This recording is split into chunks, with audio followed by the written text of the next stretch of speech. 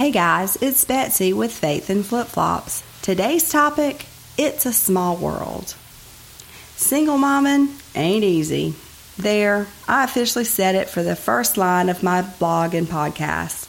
It's been sprinkled around deep in my words before, but there it is in my version of a neon sign. It's just not easy, y'all. No big easy button to push, no one to back you up. It all starts and ends with you. This goes out to the single dads too. I feel ya. We're on the same boat. Kind of like a never-ending ride on It's a Small World at Disney. Most of us never planned to be in divorce land, but that's the card we were dealt, so now we bravely swim the waters, navigating children, exes, and judgment. All eyes are on the single parent. I pretend I'm being cheered on, but in all honesty, I do feel like the sharks are just watching to see if we will drown. Yes, on here I promote the crazy and funny moments of our lives, but that is not a complete picture.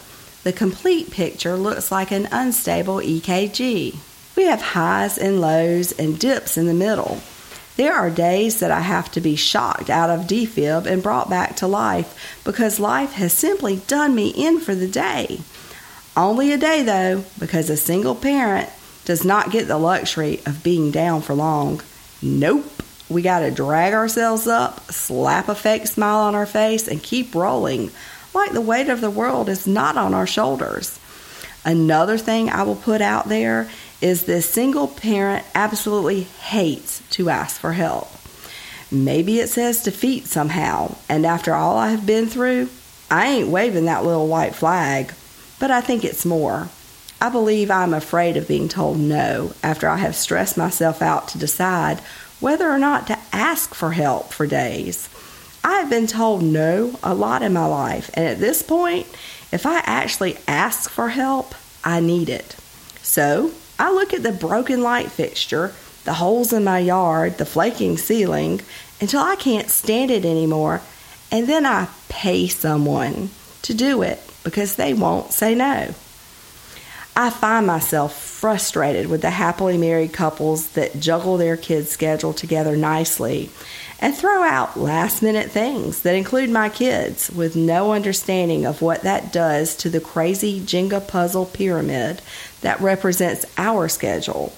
If one block goes out, the whole thing crashes down. I pre-plan everything. That new invitation or something mandatory now means I have to cancel another child's event, skip another child's event, cancel my own infrequent plans, or tell someone no, that I am the only one person and I just can't do it.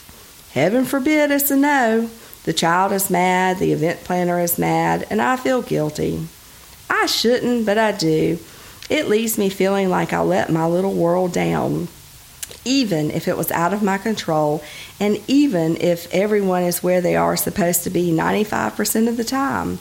The guilt sometimes turns to anger at those who threw the extra juggling ball at me and thought I could figure it out and skip on over. I do not want special treatment, just some grace and understanding when one of my juggling balls does hit the floor.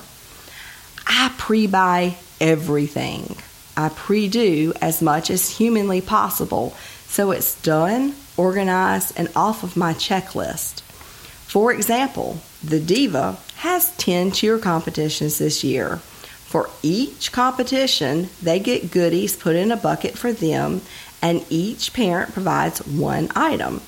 The items for this season are already in gallon-sized Ziploc bags with the team name and the competition they are for written on them. They are boxed up and ready to pull when it's time to go to that particular bucket. Birthday parties are arranged months in advance, and presents for all occasions are bought early as well. Schedules are solidified preferably 2 weeks ahead. Groceries and dog food are on auto order and come straight to the door at their appointed time. To the best of my ability, I cover my bases and put things on autopilot so my time goes to my children. If the car could self-Uber, I would be one happy mama. Single parenting is work that most normal couples do not consider. I am by no means trying to take away from the work that goes into parenting as a family unit. I simply want single parents to know they're not alone and for others to become more aware of what we go through to make life seamless for our children. The hard work is worth it, but there are days that are totally overwhelming. There are times that I bury my head in my hands praying and whispering that I just can't do it anymore. I know it's a lie when I say it. I can and I will keep on keeping on for my children and for myself. I can't give up. I won't give up, and we will flourish. However, there may be some stumbling, grumbling, off-roading, and foot stomping all the way. But hang on, me and my crew, we're coming.